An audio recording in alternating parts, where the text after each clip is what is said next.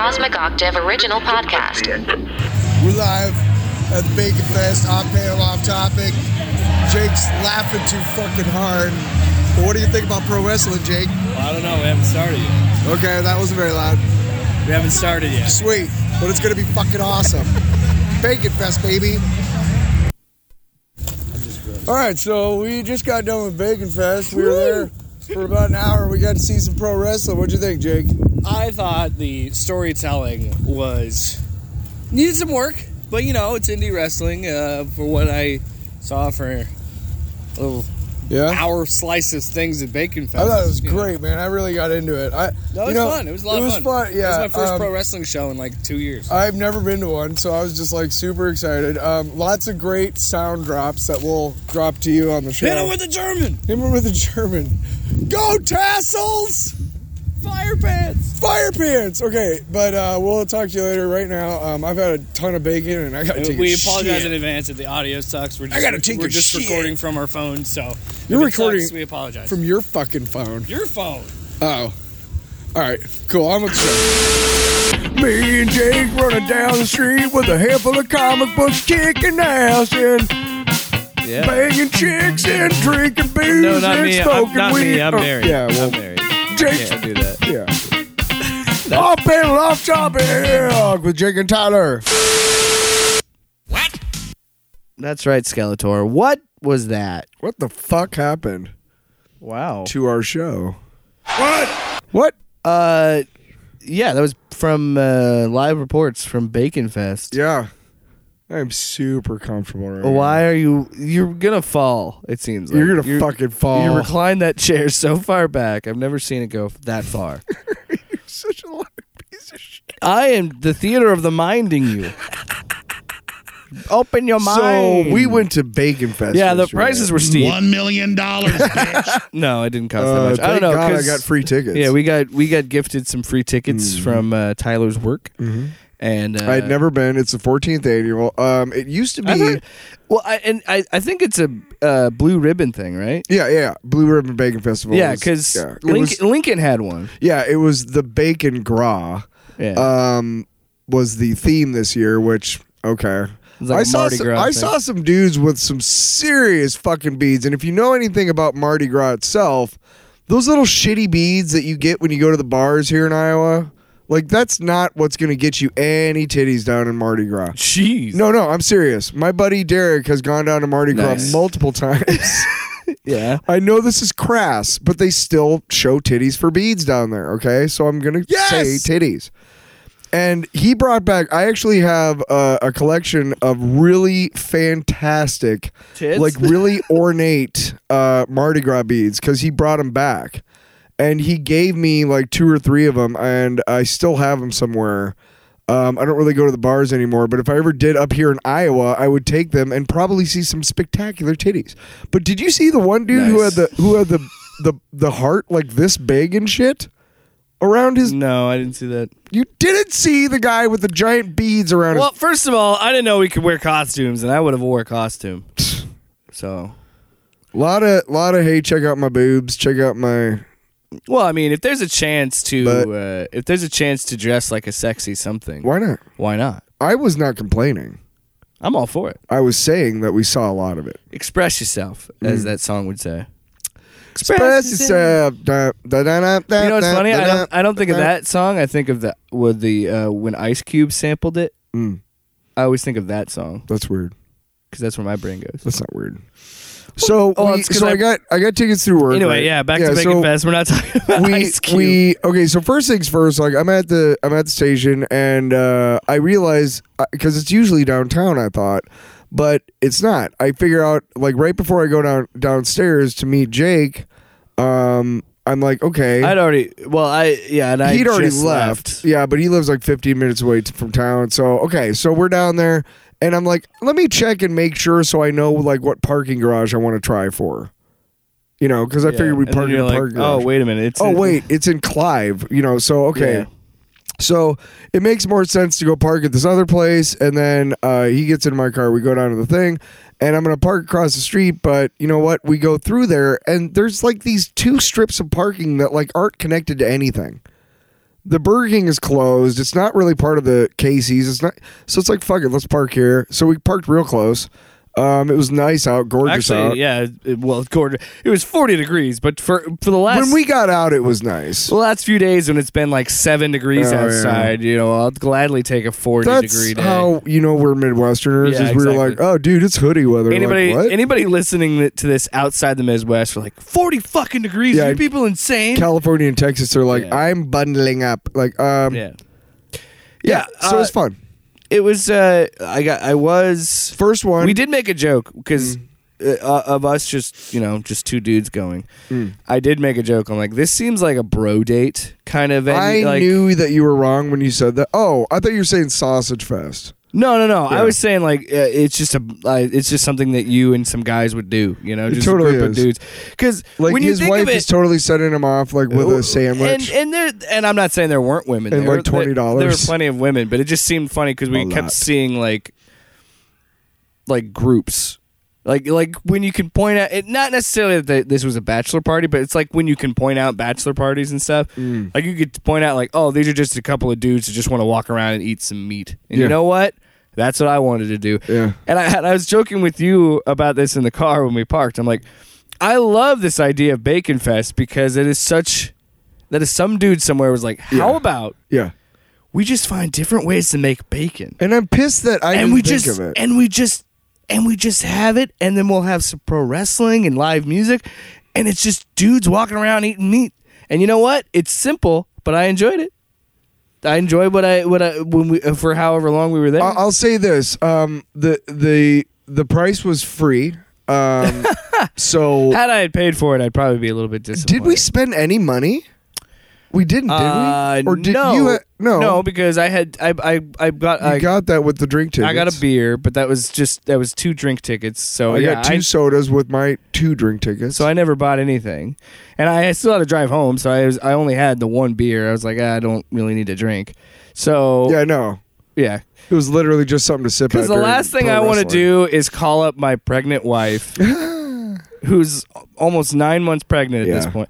Be like, hey, honey, when you get off work, which I'm glad you're doing, while I'm fucking hammered at Bacon Fest, but can you come pick me up, please?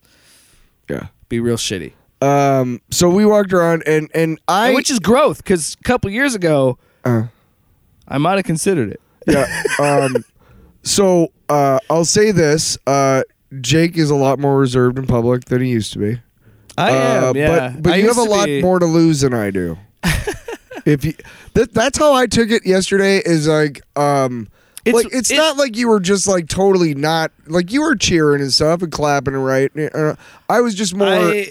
Well, you know what's funny is I honestly think it's. I feel like I have less to lose. No, let me explain this. Because I feel like a lot of people could relate to this. I think it's been COVID. I think it's been the 2 years that we've been dealing with this has kind of. I haven't been out to a bigger event. I mean, I kind of put it out of my mind when we were in there, I think. And that's why it didn't affect me, I think. Yeah, but that caused me to have some weird social anxiety that I've never really had before. And that's fair. I'm fine. I mean, I was totally fine. Like I wasn't. No, you weren't like. I wasn't having a panic attack or anything like that. No, I just honestly, it's true. I'm trying to be more conscious about this because.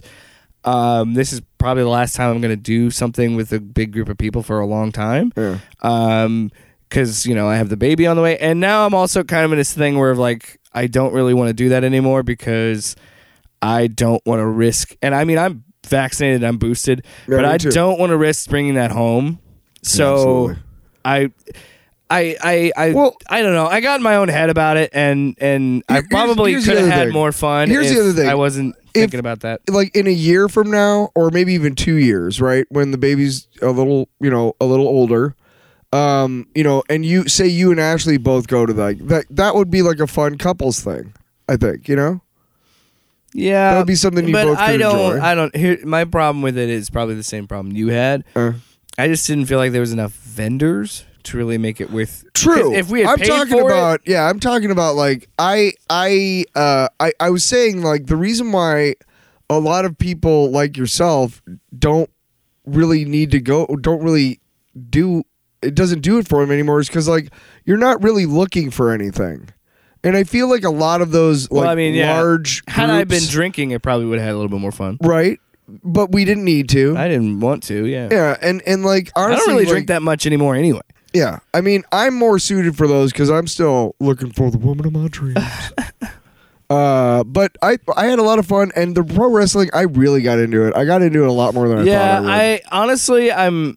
Can we talk about? No, I want to. Well, that's what's funny about it is, it was Impact Pro Wrestling. It's a local Iowa promotion. Yeah. I wanted to go to their next show, which is next But we couldn't weekend. understand it. No, I wanted to go to the show next week, but the problem is I have other things going on. One, it's the Batman. No, I'm kidding. It's because I have baby showers and baby things to do. And then just kidding. I was going to go see the Batman afterwards. Yeah. So I wasn't going to be able to see that show. But it's a local thing, so I would not mind going to other shows. I got a picture with the champ after he retained his belt. Jeffries. He's in a triple threat match next week. Who was he fighting again? He was fighting the dude with the I don't know. Metallica t-shirt. Well, here's the problem.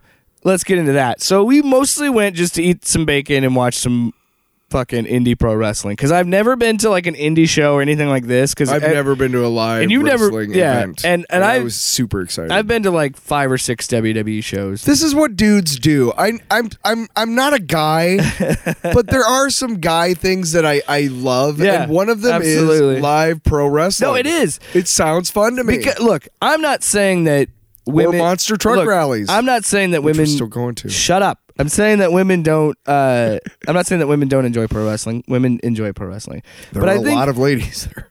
Yeah, but I think there's just a different level, like you're talking about, when it's just you and a buddy, and you're just like, let's go to this wrestling show and just get totally, if you have an Uber or something, let's get trashed and watch this wrestling show, whatever.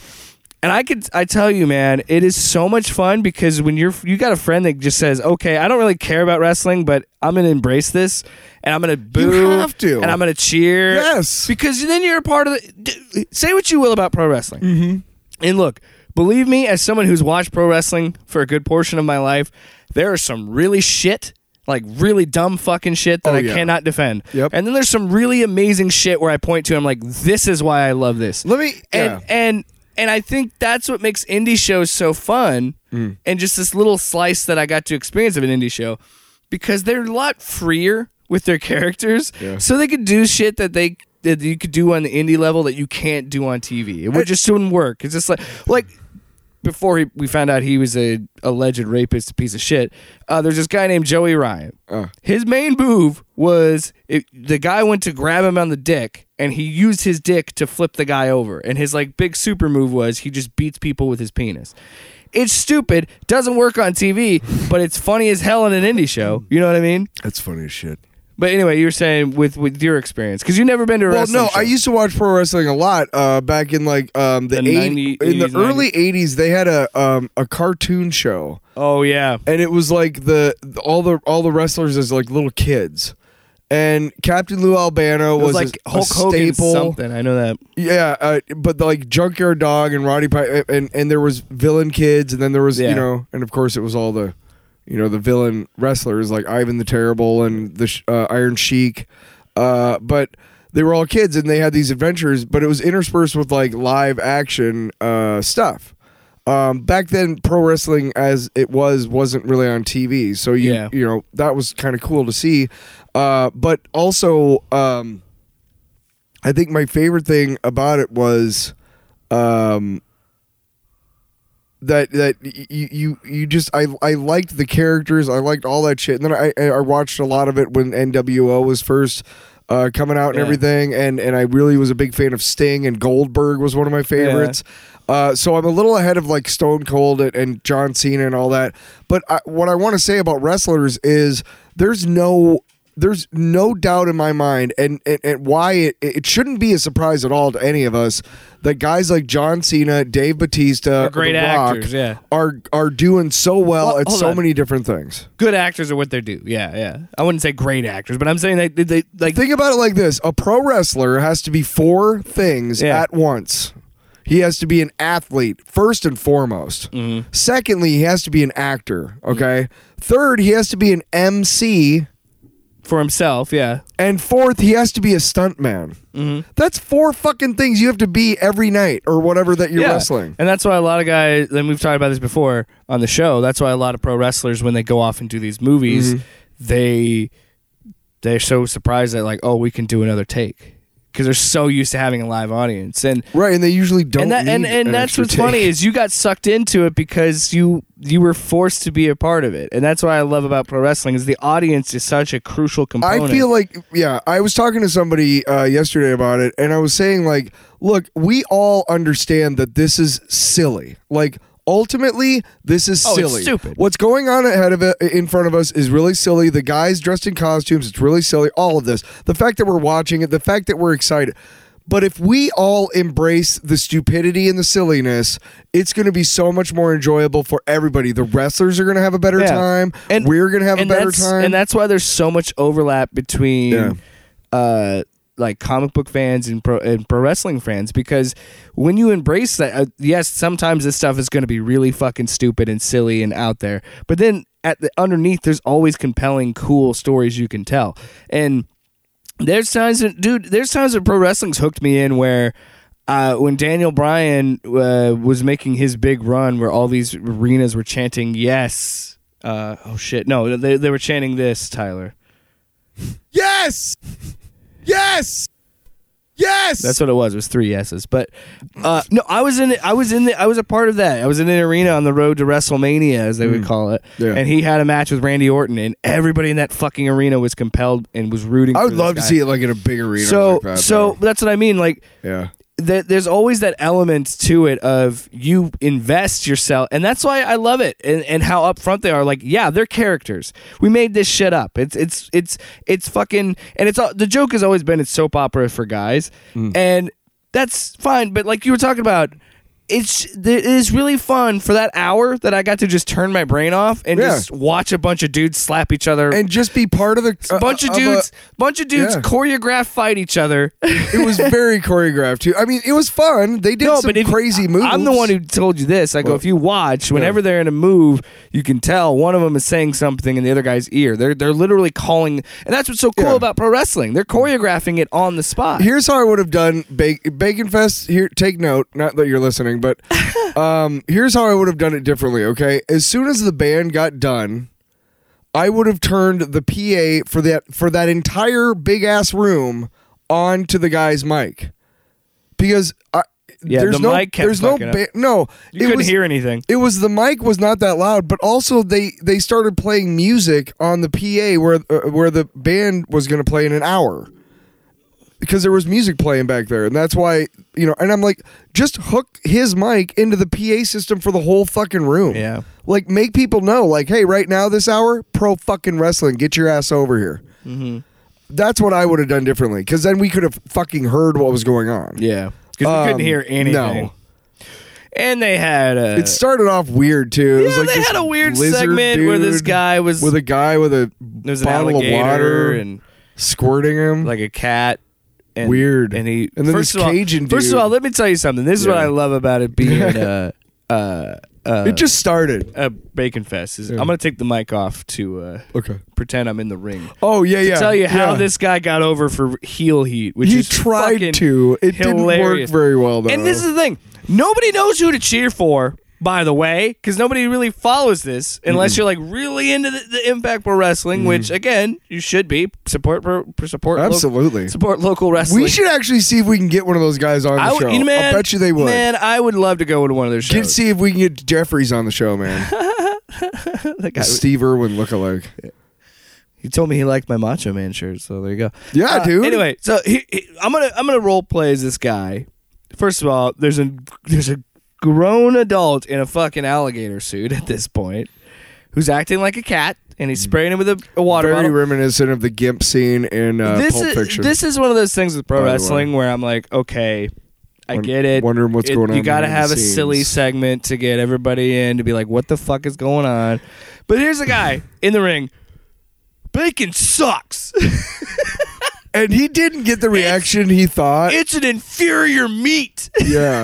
It was great because we're like, I kind of tried to be like, boo, but like nobody else was because everybody had just sat down and nobody knew what was going on yet. I'm gonna give a writer's note here. Should have made him vegan.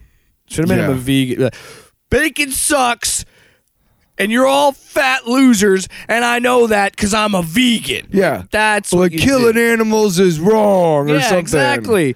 Because make him a PETA listen, PETA. People. If you're gonna write pro wrestling, a PETA, Peter, write something that's actually a okay cause, but make it annoying. Inferior, yeah. Like Daniel Bryan. Speaking of Daniel Bryan earlier, his last run, his last WWE title. Shut up. His last WWE title run.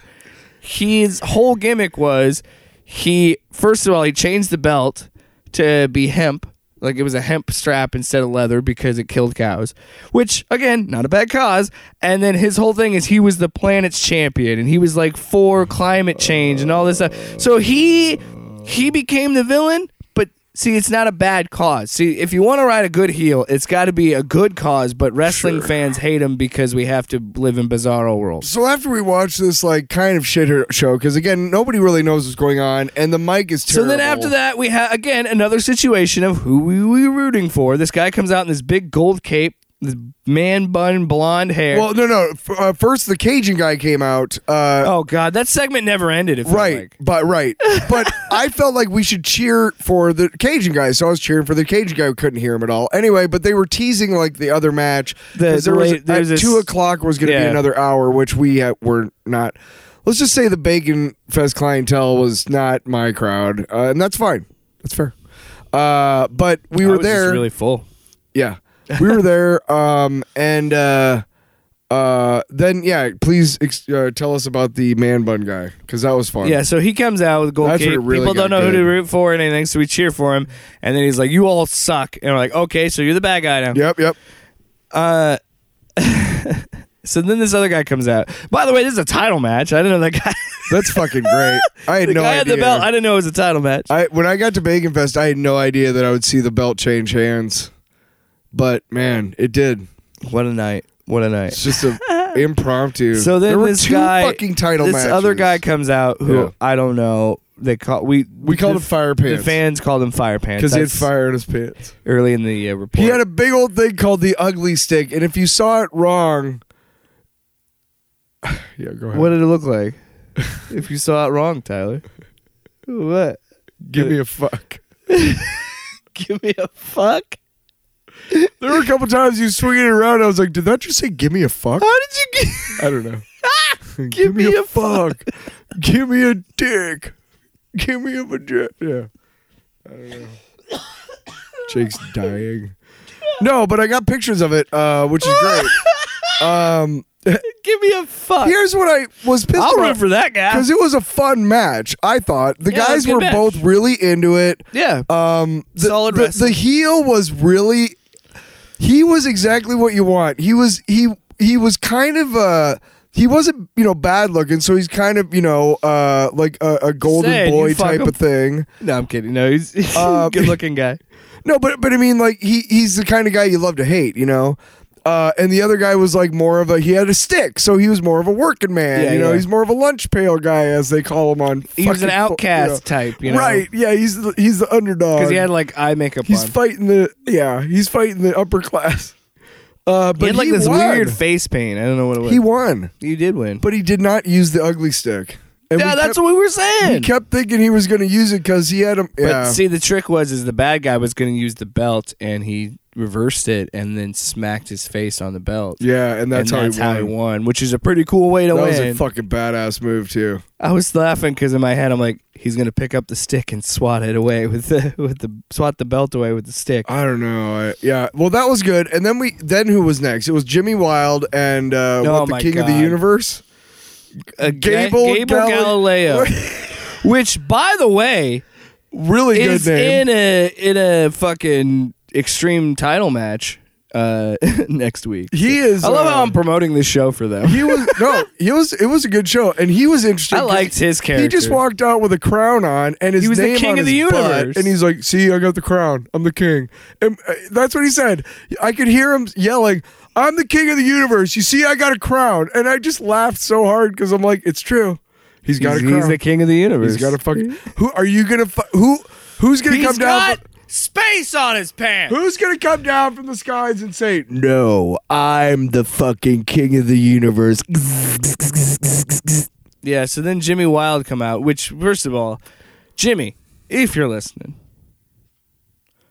come out to Wild Side by fucking Motley Crue if you're gonna come out to any song because your name's fucking Wild. What did he come out to? Take a ride on the wild side. You know that song? What did he come out to? I don't know. I don't fucking I can't remember. There was a All I lot going on, remember okay, is- folks?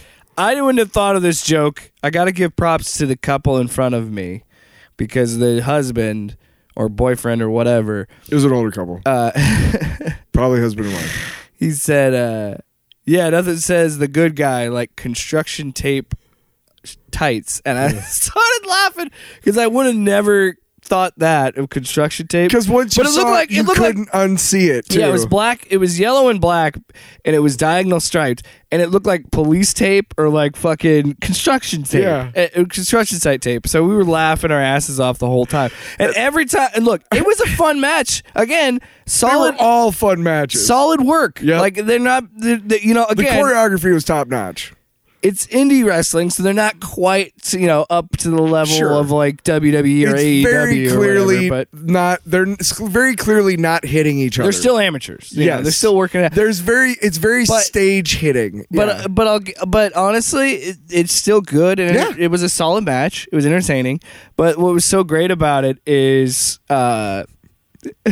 anytime he did something, I'd be like, "Wild!" I kept just saying that, and then he wins the match. Jimmy Wild Yeah. does. He's the good guy. Well, first of all, he came out in a leather jacket and a t-shirt, which makes me laugh because The funny thing This is what I love he about gets Pro- in the ring. The Yeah. King of the Universe. he's not starts even done with his entrance. That bastard. He starts beating him up like while he's trying to take his coat off and shit. Well, no, that's why I laugh because that's such a pro Wow. wrestling thing. Yeah. Because as Fuck you, man. Jimmy Wild is in the corner, takes his shirt off, and then lays back in the corner. Jimmy, if you got enough to take your shirt off, you could probably hit the guy. Yeah, that's right. And then he lays down right in front of the turnbuckle which to is get what- kneed in the fucking face. But this is what I'm saying. Have him hit Gable Galileo out of the way so he has enough time to throw his shirt Yeah. off into the crowd Yep. and then get back into fighting. I've seen it done a million times. back to the match before, just real quick. Because you were laughing at me because he was in Yeah. the corner. I was like, he better take his shirt off. And then he did. No, we kept. We were really like there were some times like I started saying like, "Hey, that's illegal," Yeah. and like just as a joke. Well, at one point I said, do it for America. But no shit, by the end of that hour, I was saying it and I meant it. I was like, "Ref, you can't possibly be well, missing we that," forgot to you know? mention during the Gable Galileo Yeah. and the fucking Jimmy Wild match. Yeah. That was when they first was a guy actually came behind out. us. There was a big thing. Yeah, of, there was an open space. Yeah. So they were having fighting on the outside. that was kind of cool. So they got the audience And involved. the Anyway. whole time, there's this dude behind us, and he's had a few beers. Yeah, you can tell. And he's He like, looked like Ogre's kid. and he's from one the- of those guys that likes to call out wrestling moves, and it's funny because so what he wanted was a German suplex. I want to be clear because when I said this joke to my wife, she didn't get it, and I was like, "Oh, sorry," because I'm assuming everybody knows what that Sorry, means. but it's so fucking. So out of great. context, when you say you that, want to party with this guy? because she thought the bad guy was a German character. That's what she thought when I said it. Because this guy was behind us, and they're fighting on the outside, and he just goes, "Hit him with the German!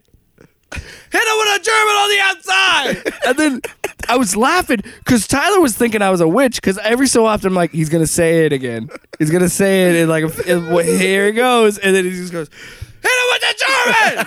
Like that. But here's the best part. He was so big.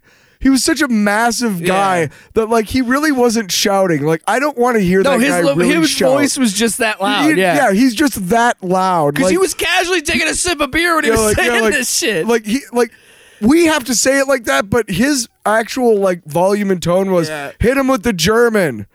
but it would just carry it, and it was just so fucking great because So he just kept his saying it, face was dude. red, his eyes were blank. You knew he was just fucking hammer time. I wish we could have recorded that. Oh, but you know he would have taken it to be like, you want to fight or so. I don't know. No, well, I did. Well, I wanted to party with that guy. but I wanted to put that on a T-shirt. Hit him with the German. Yeah. And Ashley just assumed that the bad guy was a German character or something, which is a fair assumption because that's very wrestling. Yeah. like that they would do that. But yeah, so And there was a guy that sitting down in front of us who was pretty good too. He came up with get up tassels. Yeah, well, that was at the main event. So before Yeah. that, we have a match with one guy who's clearly dressed up like Rambo, and He comes out and he gives. he slaps everybody's hands, and one guy goes, "I'm never washing this hand again." Look, it was so funny. The dude standing up with the Giants hat on too. Oh my god, That guy was fucking pissed. every drunk, time it was man. a near fall, he'd be like, "Come on, that was 3. I counted 3." Yeah. and then I would get in, I'd be like, "Fast count, ref." It was awful fast. And it was funny how like depending on who you supported, and we usually supported, all of us supported the good Yeah. guy. The good guy would get like it felt like a fast count would be like, hey, Yeah. and then like the bad guy would get a slow way. count. It's so funny how we turned on the ref, Yeah. who was not really doing anything. Well, that match was Max Chill versus some dude I never got his name because he didn't see. A lot of the guys had the name on the ass, so I could figure Yeah, out who they were, right. which was good. But yeah. So he's fighting this dude who's clearly dressed like Rambo, and I made a stupid dad joke because he was wearing camouflage pants. I'm like, Tyler, look, he has no legs. And Tyler hesitated for a second. I was like, shut up. No, I knew You what you were fucking doing, idiot. but I was like, because here's the thing: I was watching Kevin Meaney that morning, and he did stuff in the '80s, and he had a whole bit about camouflage pants, like I can't see you, ha ha ha. And we saw a camouflage car the other day. It was painted camouflage, and just to make a point, I hit it. I couldn't see you. And so you told, like, literally, like 3 hours later, you're telling me this joke, and I'm like, oh my God, enough with the camouflage jokes. Because I tried it twice. It didn't work either time. I was just like, I already had my fill this morning, my man. Yeah. Yeah, it was anyway, fun. so It was great. he lost because the ref was distracted. Yeah, bullshit, dude. And he got hit below the belt. He had nipples on his. He had eyes on. No, his that was the nipples. quote of the day. Yep. He had eyes. It on was his above nipples. his nipples. They were tattooed. It makes more sense. No. It's better sound. How does it make more sense that he It's has a better eyes on his sound nipples? drop. That man It's a would better never take sound- his shirt off. Better sound drop. We're not using that. And then the main event His eyes as nipples? was after that, right? Yeah, that was Jeffries against some dude in dirt bike pants. With a Metallica shirt. Who was a Yes. dirty fighter, by the way. Yeah. The guy was and dude, no, the best part about Jeffries is he comes out to Party in the USA by by fucking Miley Cyrus. And at one Unbelievable. point, I was like, get up! Miley would, what did I say about Miley?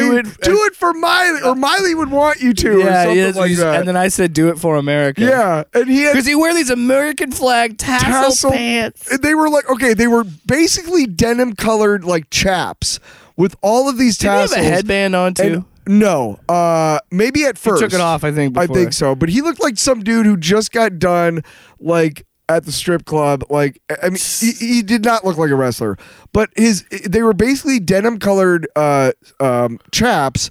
With Jeffries on the butt, and then all of the tassels were colored red, white, or blue. Yeah. And they were kind of, in a pattern. And then he had like a jacket on, but he looked like Mark Slaughter. He looked like the lead singer from Slaughter. I think he kind of looked like Marty Jannetty back in the day. But I got a picture with him, dude. You did, and he let you wear the belt. Fucking that belt is heavy, dude. Yeah, dude, those belts. I was are no expecting joke. it to be like that little piece of shit that you got up here. Whoa, sorry. Wow. Wow. Is it- that fucking $10 toy belt you're gonna talk shit on? No, back when For I a second you had me, I'm like, dude. back when I did a wrestling podcast, one of the guys had a replica of that belt that you're looking at, the big gold belt. Yeah. For wrestling fans that Yeah. understand that. And yeah, that shit's heavy. That's like 10 to 15 pounds. I actually, when I was looking for a trophy for my fantasy football show, I was looking online. There's a ton of online trophy shops, and there's tons of options, right? And there's like perpetual ones, which I wanted to get, but those are expensive as fuck. And then one that I really liked, I thought about getting a wrestling belt for the show, and like the cheapest one I could find was like $95. I'm like, Free engraving. Yeah, it's the $95 I'm really worried about. Yeah. But it was a fucking blast. It was I got fun. my picture taken Yeah. with him. We got Get Up Fire Pants. Hit him with the German, of Hit him with the course. German, of course. Yeah. I ate a lot of turkey bacon. Yeah. Yeah, good times. A lot of cool costumes. I swear to God, there's the guy with the purple fedora sitting like to our left in Yeah. the middle. I swear to God, that guy shows up on TV at Vikings games. No, him and his friend both wear the same costumes. They're like the Vikings Mafia or some stupid shit. Vikings Mafia. Yeah, they're like that's Yeah. their gig or something. All right, Tyler. So let's transition out of Bacon Fest. Are we done really? Because we actually did other that was things it. after that. We went to the comic book Yeah, store. we'll get to that. Well, do you want to do that first? We No, still I have to don't care. talk about. No, if you have a rundown in mind, let's follow it. No, I didn't know we had one. Let's go. Oh my Let's gosh. go, you bitch. Well, I'm still going to talk about. So, well, yeah, we went to the comic shop. Yep. I picked up the first 2 volumes of Scott Snyder's run on Batman, Court of Owls and City of Owls. Capullo. Greg Capullo. Good stuff. I love that because I also have volume 3, Death of the Family. Way to go, Which is his Scott Joker Snyder, story. for actually somehow making Batman like exciting again. With like, how do you make a villain? He successfully makes us believe that these people have been in Gotham all this time. You know, Yeah, And and, it's and I think a lot of kinda that is because horrifying. Scott Snyder's style is he likes to have a lot of history in his lore. Like even with his like non DC stuff, he likes to have a lot of built-in history that he can reference to, and it does work to make you think that the owls have existed this whole time. yeah, And it's horrifying, really. But so you picked up a couple books. I got. But I'm not going to talk about that today because I haven't really dove into the Batman stuff. But I was going to talk about Transmetropolitan. Are we doing Jake Unlimited and Long? I'm not. Box? Yeah, we'll just do that first, and then we'll do the Batman sequel stuff I want to talk about. That's fine. Which, speaking of which, Courting of Owls, Robert Pattinson has said in interviews that he would like to, if he gets another chance to play Batman, he would like to do a Court of Owls story. And I think with what Matt Reeves is doing, what I've seen in this, just trailers, I think that would be a fucking obvious choice to go like, yeah, let's lean into that horror aspect. I of gotta be Batman. honest. I've seen the early reactions and already like I'm excited about it. Like Yeah. I don't usually get excited about like Batman or DC movies, but this is one that I'm gonna have to go see. So I haven't had really a chance to dive into Scott Snyder stuff, but if they're going to lean more towards his stuff in these future movies, I'm into it. But anyway, you got a book that you've been wanting to read. You haven't had a chance to read yet. Not Saga, because they did not. They had issue 56, but not issue 55 at every comic shop we went I to. completely missed. Well, we only went to 2, but I completely missed. Well, there's only 2 in town, really. Here's the thing. Saga ended with a huge cliffhanger in 54 like 3 years ago. Now, okay, I didn't discover, I had known about it for years, but I didn't discover it and start reading it until like last summer? Yeah. And then I devoured the entire run. Yeah. And I had another friend that did the same thing. by like September or October, I'm like, when are they coming back? Because I knew they were on hiatus. And lucky me, that this following like last month is when they were coming back. Mm-hmm.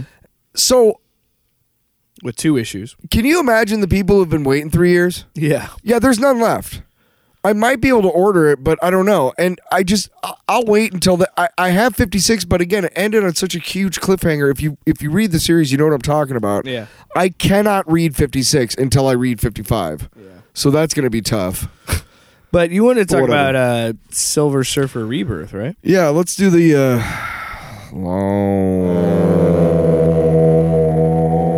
box. Roman candle. No. It's an in joke. No. Pizza time. No pizza time. So I grew up in the 90s and late 80s, early 90s, and I collected comics. I probably stopped collecting comics around 1992 or 3. And in 86 or 7, they came out with the first Silver Surfer solo comic. At this point, he was trapped on Earth. Galactus had trapped him. And because of way back in the 60s, when he defied Galactus when he tried to eat the Earth. So Silver Surfer is, like, for most of the 70s and 80s, is just this random background character. He's nothing like he is today. Yeah. And he's just trapped on Earth, so he pops up every once in a while. And the Fantastic Four help find a way to get him off the Earth. And blah, blah, blah. It turns into this whole series. And it ends up leading into Infinity Gauntlet. So it becomes one of the most important series of the 90s. The Silver Surfer, that style of that logo comes from that series. The original logo for it was really neon looking, and it was stupid. But Ron Mars, first Jim Starlin, but then Ron Mars, and then Ron Lim, who, I gotta be honest, man, your style hasn't changed that much in like 30 years, dude.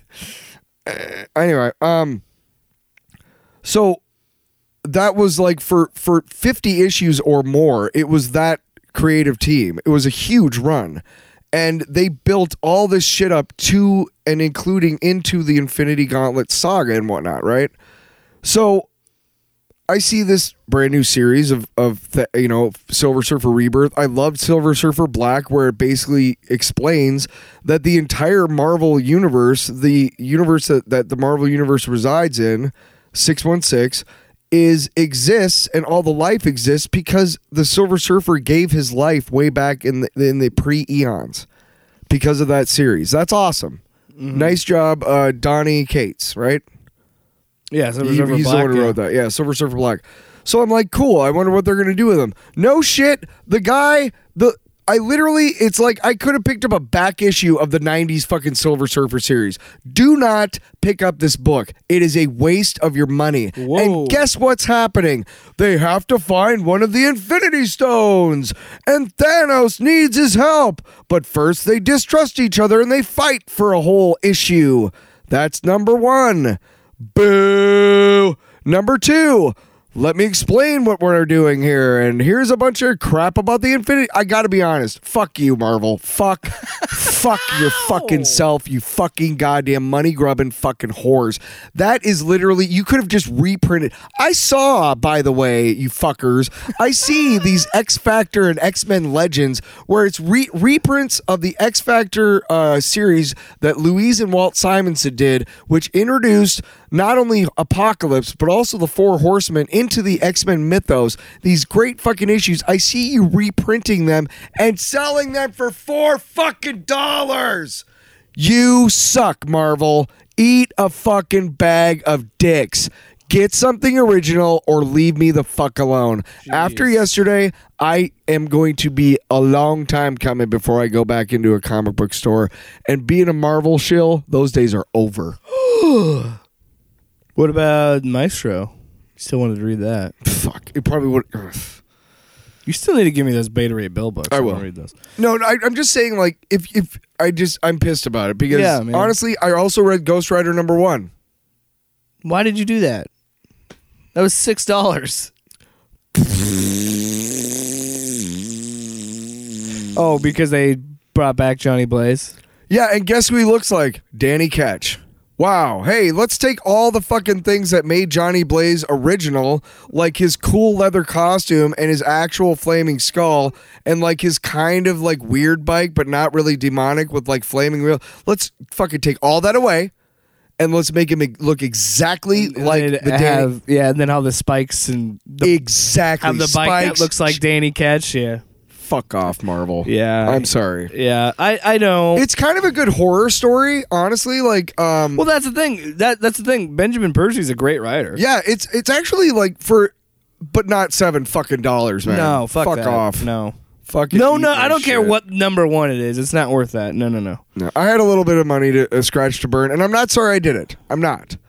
Because no, I'm honestly interested in the book because it looks like, just based on what I've seen, it's a straight up horror book. But let me tell you what's really cool about Let me tell you what I did pick up that was really good was The Excellent, which is Peter Milligan and Mike and Laura Allred coming back to reprise, to basically make a new series based off their excellent series, X-Statix, from back in the early aughts, I think, which is what X-Force transitioned into. The original X-Force book that Liefeld started eventually transitioned into X-Statix, which, again, if you like the all-red books like Madman, the Silver Surfer books he did, he's done some stuff with DC. He did a whole Bug series for DC, which is one of the lower casts of the new Darkseid lives on Apocalypse, and the other ones live on New Heaven? I think Sure. Isn't it? Something like that. Yeah. Anyway, there's a lowercase system on that planet called Bugs, and they're foragers, and one of them was like a hero during the battle for the anti-life equation back in the 80s. So he actually made a book, the All Reds did, and he's just a fucking fantastic artist. He just is great. I love it. Yeah. So, and that was number one and only $4. Oh. Marvel, you fucks. Your books are not worth Are you done? $4. You done? I guess so. Oh, I also picked up a Winnipeg Jets Funko Pop, which now all I need is a Minnesota Vikings Funko Pop, and then I have all 4 of my teams. Not like you give a shit, Jake. Anyway, I've got a family. I don't want And to talk. a I don't house. want to talk about Jake Unlimited anymore because seriously, fuck Comixology Unlimited. You know what, dude? Jake, I want to. You know what they did? They did all the things I said last week. Oh, did And they? then they go back on it and be like, "We're sorry about that. We'll fix it." And in translation, it should have been like, "Well, it should have been fixed in the first fucking place." Yeah, but did they fix it or not? I don't care. I don't care. They had 5 fucking years to figure this shit out. Sorry. Amazon acquired them forever ago. I'm sorry. Had all this time to figure this You shit out. don't say that Amazon is an evil corporation that needs to be stopped. Yes, they're very greedy. Yes. Very greedy. Anyway, so what I wanted to talk about on Jake's long box,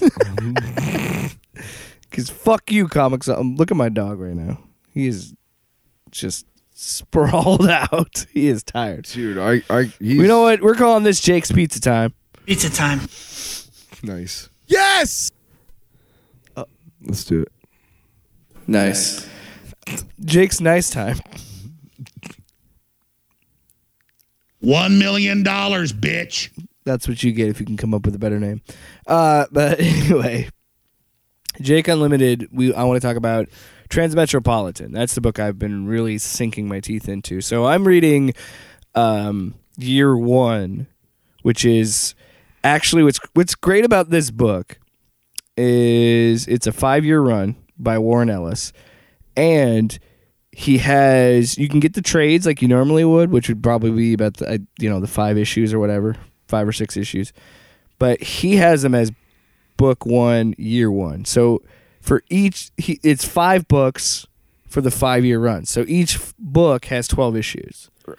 So that's, I think, is really cool because he was actually I think he was on time the whole run of Transmetropolitan, Which is rare. And I think to me what that indicates is he knew the 60, because even with say a book like Chew that was 60 issues, it didn't make a 5-year run because of delays and everything like that. So just the fact that he was able to do that without delays was pretty impressive. Yeah, because oftentimes, especially with independent comic books, like things fucking happen, life happens, and so sometimes there's delays for whatever reason. Yeah, and especially working with DC, I'm sure it's probably anyway. Oh, dude, when Image first started. Well, no, this isn't an Image book. Transmetropolitan's a verdict. No, I know. I'm saying gotcha. A great example of bad timing and bad whatever is when Image first came out, like Spawn and Savage Dragon and all those, they were coming out on the reg, and Liefeld had 4 series which were all crap and the same. But the first one came out, and then it was 6 months before number 2 came out, and in the meantime 3 other number 1s came out, and you're like, hey, concentrate on one, dickhead, and that's not even that good. Have I talked about how much I hate Rob Liefeld? No, I get it. I don't like him very much either. Sorry. What? Anyway, no, I'm just over halfway done with the first book, and I am amazed. looks good. When I was talking to you, I thought it was first published in 2002, and I was like, oh no, it ended in 2002. So this book started in 1997, and I shit you not, Tyler, you can say this about a lot of work, but this book that is over 20 years old is still one of the most relevant pieces of comic books that I've ever read. Like, it's insane what fucking Warren Ellis was on when he wrote this. I already read the back. I read the synopsis on the back and kind of flipped through the first few pages, and I'm already hooked. Well, I'm someone I love. As soon as you're done with it, I want to read it. Cyberpunk. Like that genre in general. So I was already kind of interested in it, and it was actually a coworker who got me onto it because I was looking through Comixology Unlimited when I actually liked them,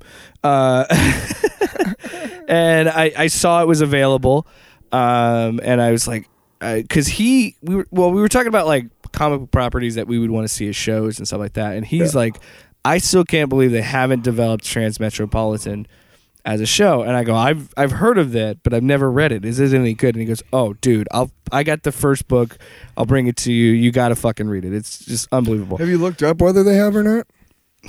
No, they haven't, because I'll get to that in a little bit, because Patrick Stewart is fucking obsessed with this book and has been trying to make a movie based on it for years, for like decades. He's trying to make a fucking and their whole thing was they just said that they couldn't film it. They thought it was like Watchmen, where it was like, you can't film this, it's unfilmable. But now then animate it. We've shown that adult animation No, but works. I think that's also was being said at like in the year 2004. So what I'm saying is, in 2010 even, and I'm saying that like we have gotten to the point in production value in television that I feel like, and especially this story, like how big this is, I feel like it has to be told as a TV show, because there's so much. Because it should, you know what it should be is it should be like 12 episode seasons. Well, yeah, because they're 12 issues a year, and then your first season's year one. Like, and you then could just make it a honestly, whole you could. But then again, I wouldn't want to watch that, because I don't want to watch them just straight up following the book. Because then I should just read the book. What's the point of watching the show? You know what I mean?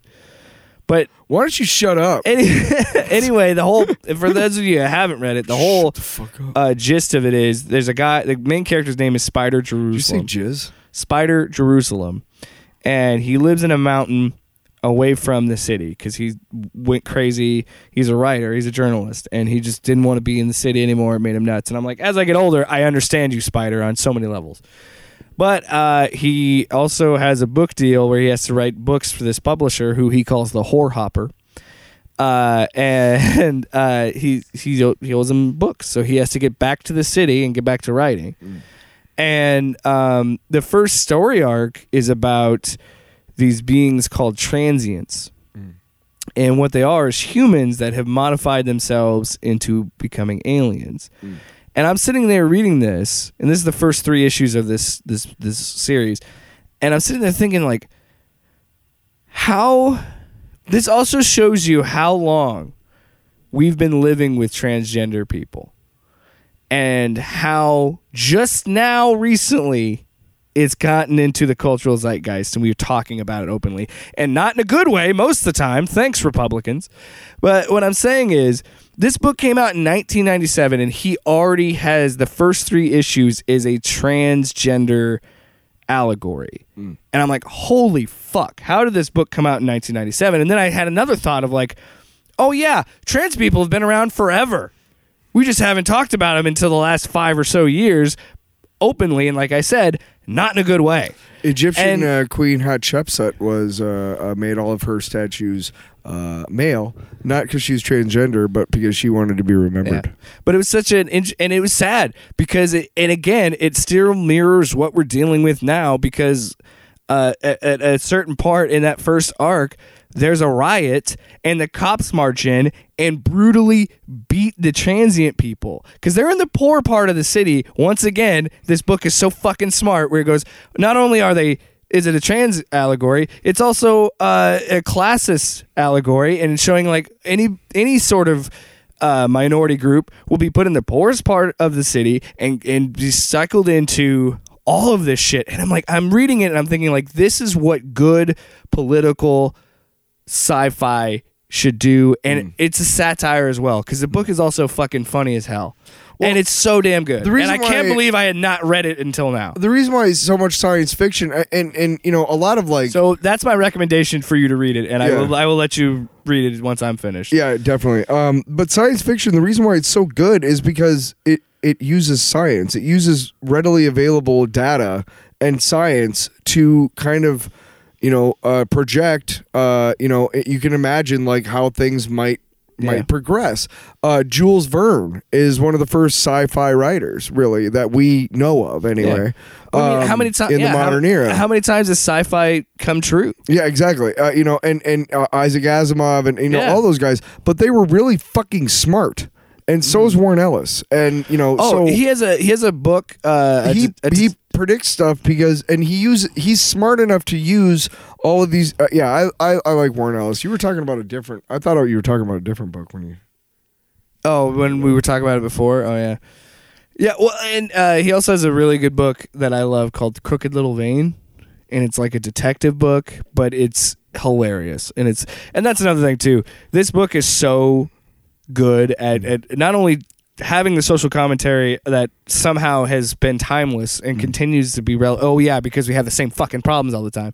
But it also not only does it do that, but it's so funny, and it's like, what I love about it too is Ellis knows what he's doing with the story, and he'll take issues off. Like he'll go, first 3 issues is this deep, heavy thing, and then issue 4 is on the stump, and it's literally Spider Jerusalem going to a party where the president of the United States is, breaking into the bathroom that he's in, and being like, "Fuck you, I'm back." So I'm going to do everything in my power to make sure you don't get reelected because he said any sort of vote for him is a vote for evil. And I'm like, holy fuck! In 1997, Warren Ellis fucking predicted Trump. Right there, because the guy even says they don't care about people that have policy or politicians. They want TV stars. They want celebrities. And I'm like, son of a bitch, this guy in 1997 was calling his shot on Donald fucking Trump. And you know what you find out more from the 80s and 90s? They warned us about Trump for a long fucking time. Yep. Anyway, great book. Time. Love it. And let's wrap it up. There's going to be a long episode. I thought we were talking about the Batman stuff. We are. It's going to be a long episode. That's what I mean. Fucking hurry up. We're almost an hour in, and we haven't even got to that. Hurry up, bitch. No, we're not running through this. We're taking our time. No, you wanted to talk about your stupid comics. I meant hurry up and get to it. I know. Take your pants off. All right. Oh. All right. I'm talking to the listener. Take your pants off. This is a journey. Oh. Yeah. Oh. So now we're going to talk about the batshit crazy canceled Batman sequels. Here on Off Panel Off Topic. Off Panel Off Topic. Coming at you with a new segment we like to call What If? Because what if is trademark bird. Fucking Marvel. Fuck you, Marvel. I had to say that. Hey, that's the reality. That's the reality. All right, let's get into it. So, Tim Burton's first time directing The Caped Crusader was a critical and commercial success. The movie grossed over $400 million on a $35 to $48 million budget. It was such a success that WB greenlit Batman Returns, as we know it. And this was another huge success, which would obviously mean that we have a slam dunk because this made not as much as the first Batman, but it made $266.89 million on a $65 to $80 million budget. So they still made money. Still made not as much as the first one, but they made a lot of money. So that means we got a slam dunk for Tim Burton's Batman 3, right? No. Although he is attached as a producer on Batman. Yeah, he produced the Schumachers. Batman Forever? Yeah, he both of them. Both of them? Yeah, he produced the Schumacher movies. Anyway, before we even get to every day on set with those must have just been a nightmare for him. Like all the fucking bright lights. Like what the hell? So before we even get to the third Burton Batman movie, we got to talk about the Catwoman spinoff that never came to be. So after the success of Batman Returns and Michelle Pfeiffer's portrayal as Selina Kyle, WB wanted a movie. Yep. Burton became attached as a director, while producer Denis D. Novi and writer Daniel, I could be completely misspelling that, and it's probably Denise, I'm sorry, roll with me here. Daniel Waters also returned, and in January 1994, Tim Burton was unsure of his plans to direct Catwoman or an adaptation of the fall of the House of Usher. So he's already like, I don't know, man. I kind of want to do this weird Edgar Allan Poe movie instead of doing this fucking cash grab. So on June 6th, 1995, Daniel Waters turned in his Catwoman script to Warner Brothers the same day as Batman Forever was released.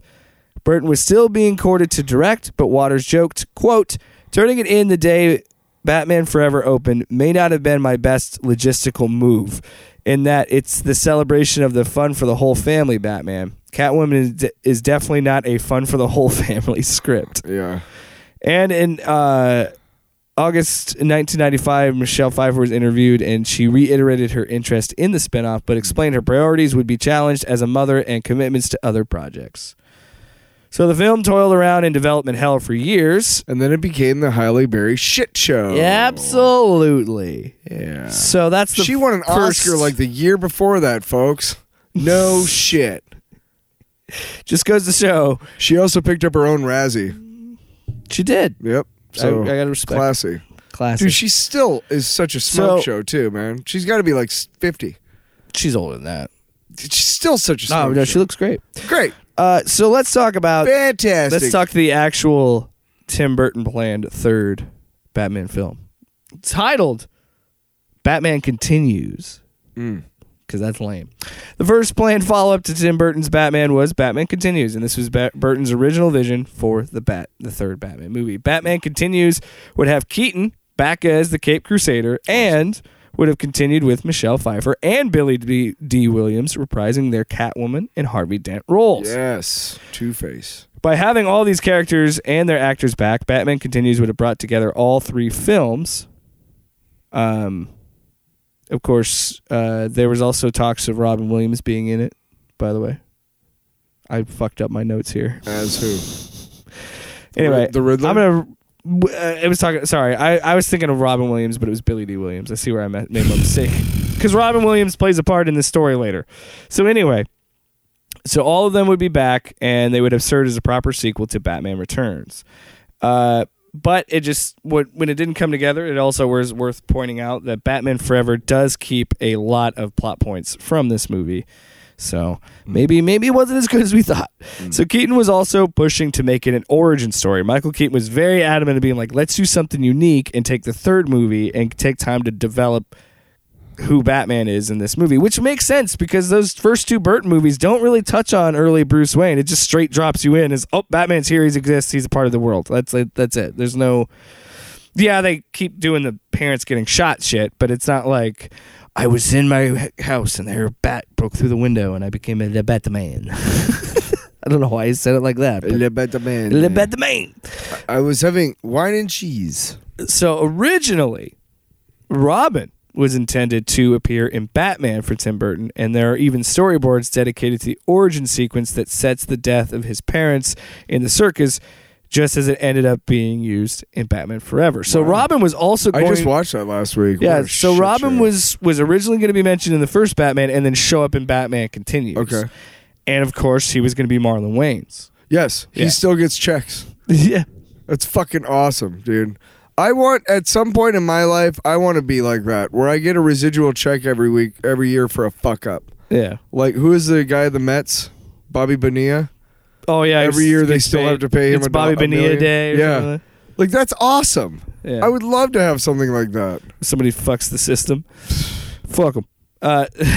Yeah, because he signed a contract that guaranteed him whatever, and even if they didn't use his stuff, which they didn't. So you mentioned Marlon Wayans getting residuals. He does, because Marlon Wayans was cast to play Robin in Batman Returns, but again, Burton decided to leave him out because there were too many characters involved already.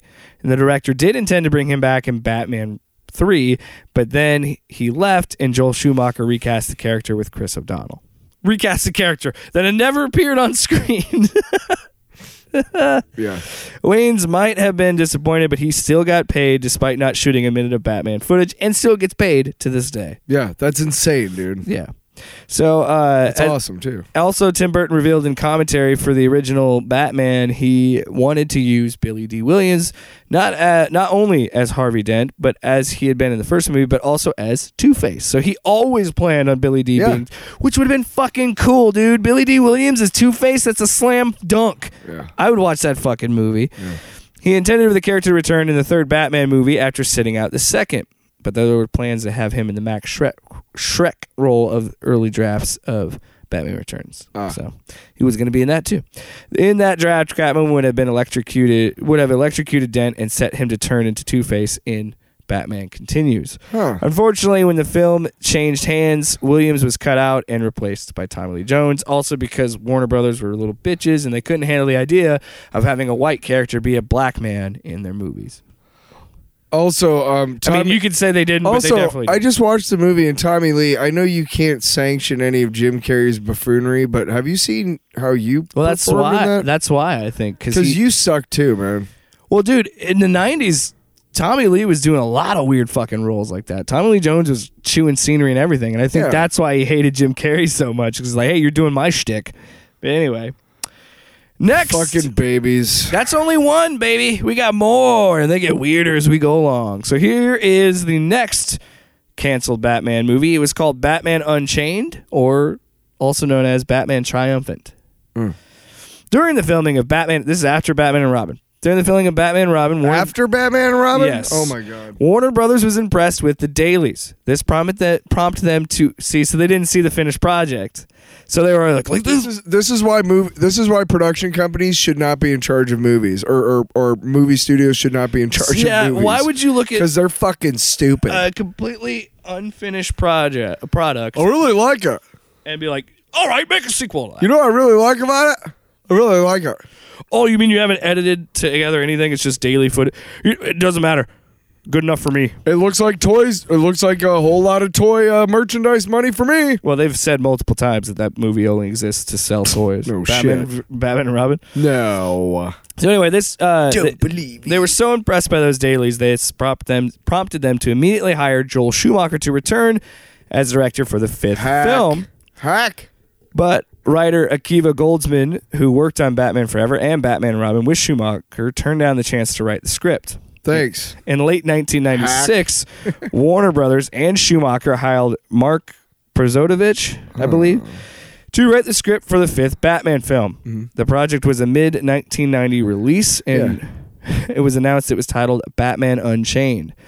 Prozodovich's script had the Scarecrow as the main villain. Okay. And would bring back the franchise in a more serious and darker direction, unlike the previous two films. Sure. Which I don't really know if that would work, considering it's hard to get a director to go from Batman Forever and Batman and Robin to you gotta go Batman Unchained. You had to reboot it like Nolan did. Listen to this script because it's fucking bonkers. This sounds great. The script dealt with Batman learning to conquer fear and confront the demons of his past. Okay. The Joker this is what's great because this is used later in a different thing. So the Joker would return as a hallucination in Batman's mind caused by the Scarecrow's fear toxin, along with Penguin, Catwoman, Two-Face, and the Riddler all together to judge the hero on trial. So the Joker showing up as a hallucination because of Scarecrow's fear toxin is actually a plot point that is used in the video game Batman Arkham Knight. There's a point in that game when you get hit with a bunch of fear toxin, and so the rest of the game, while you're doing things, Joker keeps showing up on screen as a hallucination to like taunt you throughout the game. That's kind of cool. And so it's hilarious that was originally planned in a movie like this, and then you see it in a video game that's done it much better. So what else happens in this shit show? So Harley Quinn also appears as Toymaker, written as the Joker's daughter, trying to get revenge on Batman for the Joker's death. Then Crane discovers Batman's identity and forms an alliance with Harley to lead him to madness and lock him in Arkham Asylum. Okay. I like the idea of Harley Quinn being neat. Joker's daughter. Sure. It's a twist. Oh, Jesus. It's a twist. It's just jammed the mic in my mouth. It's a twist. Oh. Fucking M. Night Shyamalan. It's a twit. It's a twit. It's a twit. So in the script, Robin abandons Batman for disagreements, but he returns during the final battle to help his mentor. After defeating his enemies and his demons, Bruce makes a trip to Bali and enters a cave full of bats, with them flying around him as proof for having conquered his fears. Oh my God. George Clooney and Chris O'Donnell were set to reprise their roles of Batman and Robin, respectively, and Schumacher was offered the part of Scarecrow to Nick Cage, which would have been fucking awesome. I'm not going to pretend it wouldn't. That would have been great. 90s Cage as Scarecrow? Are you fucking joking, man? Make that movie yesterday. Let's be honest, though. Clooney was probably the... You're going to love this. Guess who was cast... Who was going to be cast for Harley? Just guess. Okay, keep in mind, it's 99, around that time. It's not Kim Basinger. I don't know. I'll give you a hint. It's a musician. Sheryl Crow. Courtney Love. After the failure of the box office and negative reception for Batman and Robin, this was thrown out. I'm glad. Look of terror on your face. I've never seen. It was like I looked into the darkness and the darkness was looking back at me like that. All right, you ready to hear about another Batman movie? Sure. All right, let's talk about Batman Dark Knight. But here's the thing. Dark Knight is spelled D-A-R-K-N-I-G-H-T. It's fucking edgy. Lee Shapiro and Steve, hopefully no relation to Ben, Lee Shapiro and Stephen Wise drafted the script, and the project was being shepherded by WB executive Greg Silverman without input from Joel Schumacher, who had been exiled from the franchise at this point. So this is a new take. No Schumacher. Bruce Wayne is in self-imposed inclusion from life because he feels that he lost his greatest weapons in the fight against crime, his mystique and his enemy's fear. Dick Grayson attends Gotham University trying to discover who he is apart from his guardian and unwilling to return as Robin without him. Meanwhile, Dr. Jonathan Crane, so we're still bringing in Scarecrow here, uses his position as a professor of psychology at Gotham University and as a resident psychiatrist at Arkham Asylum to conduct his experiments in fear. Now, I like that. I like the Gotham University idea. I think that's cool. Yeah. And I also like the idea that they're going to be like, okay, so Dick's going to try it, which to me, this sounds like Dick Grayson and somehow gets out of him that Bruce Wayne is Batman. Well, I also think this is kind of cool. This is kind of a cool idea of like them leading towards Dick being Nightwing, which is what I would have liked, because he seems like he doesn't want to be Robin anymore. He's trying to get out of his shadow. Why wouldn't you just progressively just be like, Nightwing? Anyway, so during a vengeful conversation, oh man, you're gonna love this because you think it's Scarecrow, just Scarecrow, buddy. You're fucking wrong. So, Crane is talking shit at Arkham Asylum, conducting experiments. So during his vengeful confrontation with a colleague, Dr. Kirk Langstrom, oh yeah, buddy, Jonathan Crane unknowingly initiates Kirk's transition into the creature known as Man-Bat. Oh, so hard right now. Honestly, dude, if Scarecrow and Man-Bat are a villain in a dark, creepy Batman movie, I'm into it. Dude, my brother and I, when we were younger kids, they used to attach records of audio with comic books. And one of the comic books that we got was a Batman comic book that featured Man-Bat. Yeah. And it was the creepiest shit. When I was a little kid, it scared... Man-Bat scared the shit out of me. Another. I can't believe I'm, again, attaching this to Arkham Knight. Because, again, get used to it. Arkham Revisited on our feed. You'll hear all my thoughts about the Batman Arkham games. Yeah. But anyway, there is a side mission in Arkham Knight where you have to cure Man-Bat. Ugh. And I've played through Arkham Knight. I played through the first part like a couple times. I'm getting ready to do it again for the Arkham Revisited series. But every time I play it, it's triggered at a certain point. I can't remember after which story mission, but after you finish one of the main story missions, it happens. It's a triggered event. I go my grapple hook to go up on a building, and then out another like that, and fucking Man-Bat is on the ledge, and it's the scariest fucking shit I've ever seen. Because if you've seen what a bat looks like, will you do the scream again? That's not what it sounds like, but that's what my head sounds like. That's got to be a drop, dude. I'm a bat. I'm a Man-Bat. I don't know why it's Joe Walsh, but you know what though? We're gonna write a 70s glam rock song called "I'm a Man-Bat." Well, I wanted to sound like fucking Rocky Mountain Way or something like that. Like Joe Walsh. I want Black Sabbath. No, style. like Foghat.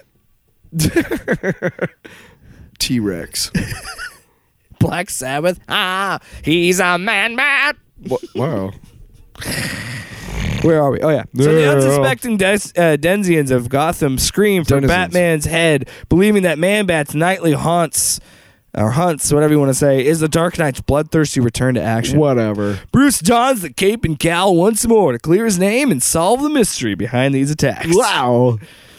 You know what? I like that pitch. Keep going. What is it? So Dick eventually ends up in Arkham Asylum under Crane's unsympathetic watch, and Kirk struggles with it. My mic stand just went out. I didn't know what happened. I was just like, you read something that you wrote that you didn't. My mic's Okay. my mic keeps fucking me today. So Kirk struggles with his man versus Right in the monster.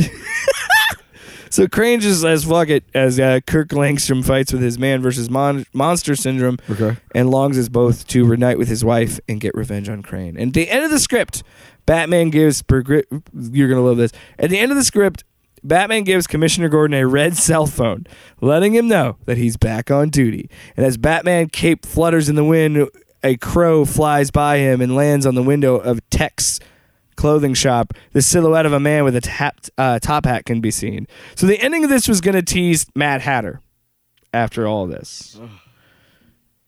Are you all right? God. How many fucking villains do we have to keep just dragging through? You know, that's what I didn't like about Batman Returns is that they started the whole shoehorning two villain. Yeah, well, I mean, two villains into and then Shrek now and it's like Penguin 3 and shit sometimes. But anyway, no, honestly, some of these don't sound that bad. Like some elements of them are neat. Yeah, like I love the idea of Scarecrow and Man-Bat being in the same movie. Yeah, that's pretty cool. You know, and here's. Excuse me. Dude, what's going on? Gotta get comfortable. I'm not gonna get comfortable over here. I was reading this article about how the TV like we don't have a rogues gallery of Batman's rogues gallery like we do today without the 60s TV show. And it's interesting to me because like by the time the show came out in the 60s, like Catwoman hadn't been around in like 10 years. Mr. Freeze wasn't a guy; he was a Mr. Zero who showed up once and never did again. And like the animated series rewrote a lot of these origins too. Yeah. So I mean, it's kind of cool. Like, it's just funny to me. Like they're talking about like the Mad Hatter and stuff, and like before the '60s TV show, it was like he really just. Well, and dude, he really just fucked around with Robin. Mad Hatter captured robbers, like random robbers and shit. Mad Hatter is such a fucking C-list villain, let alone C-list. You know he's a C-list Batman villain. You're gonna go there? Give me fucking Gentleman Ghost shit or the Clue Master. Because DC has a Clue Master and a Riddler. Why? And a trickster. So we have one more movie to talk about, and you're gonna find this very interesting.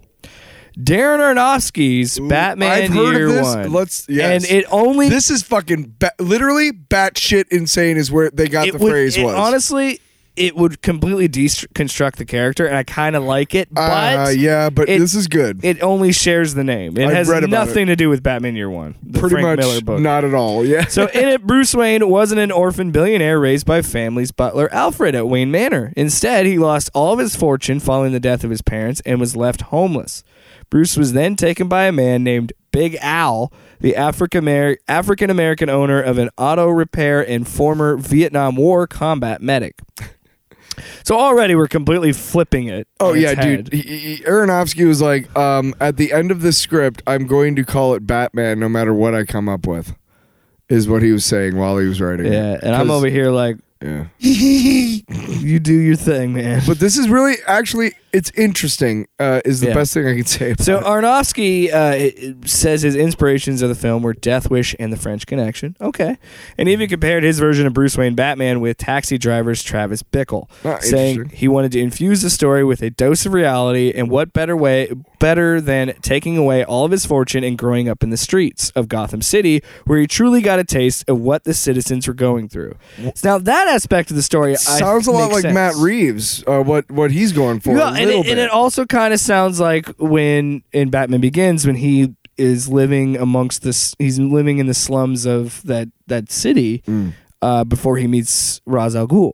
So like there's kind of those elements in Batman Begins, and other stuff. Sure. So yeah, But yeah, that's about as far as we get. yeah. So in Aronofsky's It just version, takes a left.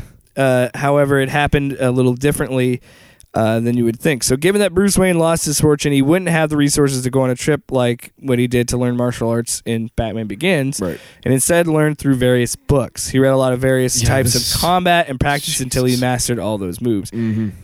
It's literally the A plot. montage. Dude, the fucking no, dude, the 2014 TMNT reboot, that was the plot. Was Splinter finds a book and teaches them from reading the book. So they stole it from this. So in Aronofsky's version, Terrible.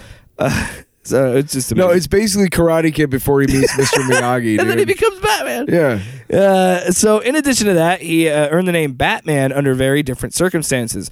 Although Bruce also learned a lot about chemistry through books and created a number of chemical-based weapons, one of his most significant objects was a ring with his father's initials, TW. Okay. So when he punched criminals, the ring left an imprint similar to the shape of a bat, and so the media began calling the mysterious vigilante Batman. Why are you overthinking this, Aronofsky? No shit, dude. Just fucking. It's a man in a bat suit. It's a fucking comic book movie. God You're damn an it! old creepy dude who somehow has Jennifer Lawrence as your girlfriend. So, just be happy with that. Jeez. Not at the time. This feels like a low blow. Don't talk about Tyler's Batman. The Batcave was also the headquarters. Aronofsky seems like one of those Roman Polanski types who is just weird and creepy, and some people have taken it as he's an auteur. And it kind of makes me sick a little bit. In addition to that, wrong part. The Batcave was also the headquarters of Batman and is located beneath his personal residence in Wayne Manor. Aronofsky's version would have changed this element from Batman's world by locating it in an abandoned subway station. As for the Batmobile... A lot like Matt Reeves' vision. Yeah. And as for the Batmobile, and given that Bruce grew up in a repair shop, it would have been a tricked-out Lincoln Continental with blacked-out windows and bus engines under the hood, very far from the usual made-from-scratch Batmobile. There's some elements that I think are interesting. I think some of them are showing up in this new one. You know what, Tyler? This would make... Yeah, because he's a gearhead in the Matt Reeves one, and it's pretty much. I love that the Batmobile is just a muscle car. Like, I love that's that. fine. I'm actually cool with that. I do think there are some elements of this. You want to know why I'm cool with it? Because I saw that fucking rubbery shit show that was the Batmobile in fucking Batman Forever. Fucking gross. That big giant fin. And honestly, the little bit that we saw of Batflex was cool. I like that. I like the sleek design of it. I'm not gonna say that the whole kind of transition from a Batmobile into the Nolan, which was basically like The tumbler into the bike. Yeah, like basically the Batmobile for a couple of movies into Snyder even was a big kind of militarized vehicle. It's like a tank. Which was I was cool with that too. Yeah. But I also like the idea of going back to basics. Less is more. Mm-hmm. And honestly, I think that's what I think so interesting about this Batman movie, because Reeves is making a completely different approach to Batman, and we haven't seen something like that in a while. We haven't seen this a new approach on Batman since, I mean, you could say 2016, but I feel like what I'm talking about is like a full on reinventing of the character. We haven't seen that since Batman Begins. Not really, no. I mean, if you want to say it, it's not the same Batman, but Affleck continued a lot of the I don't even things that Nolan set up. Well, in his version, I don't even consider Batfleck to to count personally because he didn't have a solo movie. I'm talking about like a solo. I count Batman. Batfleck because he was fucking great. No, he really was. him. But what I'm saying in like, sure, I get you. He didn't have a movie to kind of define his Batman. But he was the most intimidating. You gotta be because he's a big motherfucker. Yeah. But yeah, I'm really excited to see how he approaches this, and because it feels like he's pulling different elements from contemporary Batman stories, and I really like that because he's using the idea that Andy Serkis's Alfred is actually a badass. Like he taught him how to fight, which is like okay, so that's something they pulled from current comics. Like Jeff Johns' Batman has Alfred teach him how to fight, and then like what we were talking about, some of it looks like some of the elements from Aronofsky are creeping into this, and some of that stuff. Nobody ever that I can remember was sitting around going, you know who should be like a total badass in like secret? Alfred Pennyworth. It's like a whole show about him. Oh my god! And it's like I don't give a fuck. I don't give a fuck. I don't about fucking give a fuck. I'm excited. I'm also, you know what I'm really excited about is Colin Farrell's Penguin. I want to see what he could do with that character. I honestly also Zoe Kravitz is gonna fucking kill it. She kills it and everything. I've read a lot of good stuff about her interpretation. I've read that a lot of this movie is character driven. Good, I'm cool with that. Reeves himself said it's a villain story, like it's a villain's origin story, and he's not gonna. It does not look like or sound like Colin Farrell at all. So good on you already, man. And man, that fucking score is so good. That main theme. Ugh. I love that. What Matt Reeves said is he wanted it more like Kurt Cobain, Bruce Wayne. So. Which I did not mean for that to rhyme, but Kurt Cobain, I like that. Bruce Wayne. But and Pattinson said even his Batman voice is going to be different. He said he goes like everybody wants to do this gravelly one. I did something more of like a whisper, like more of a something that's like just and what I've seen of him, and I've been doing my dude. They've been dropping too many fucking clips for this movie. I've been just avoiding everything. After I watched that last trailer, I'm like, I don't need to see any more. I'm going to see this movie. I'm done. I don't need to see any more. I don't want any more fucking clips or trailers. But what I have seen, he has more like a deeper whisper tone, which is a different interpretation. Because you and I have talked about this. I want to see different interpretations of Batman. Sure. I want to see, because that's what comic books are about. Is like Batman has so many different origin books. Yeah. The only uniting force is his parents are shot. That's the only thing that people are like, okay, that is the jumping off point. From there, tell however Batman story you want to tell. Yeah. Except for Darren Aronofsky, apparently. Yeah. Anyway, so that is a weird episode, almost hour and a half. Talked about Bacon Fest, talked about books, talked about Batman. I talked about titties at the beginning.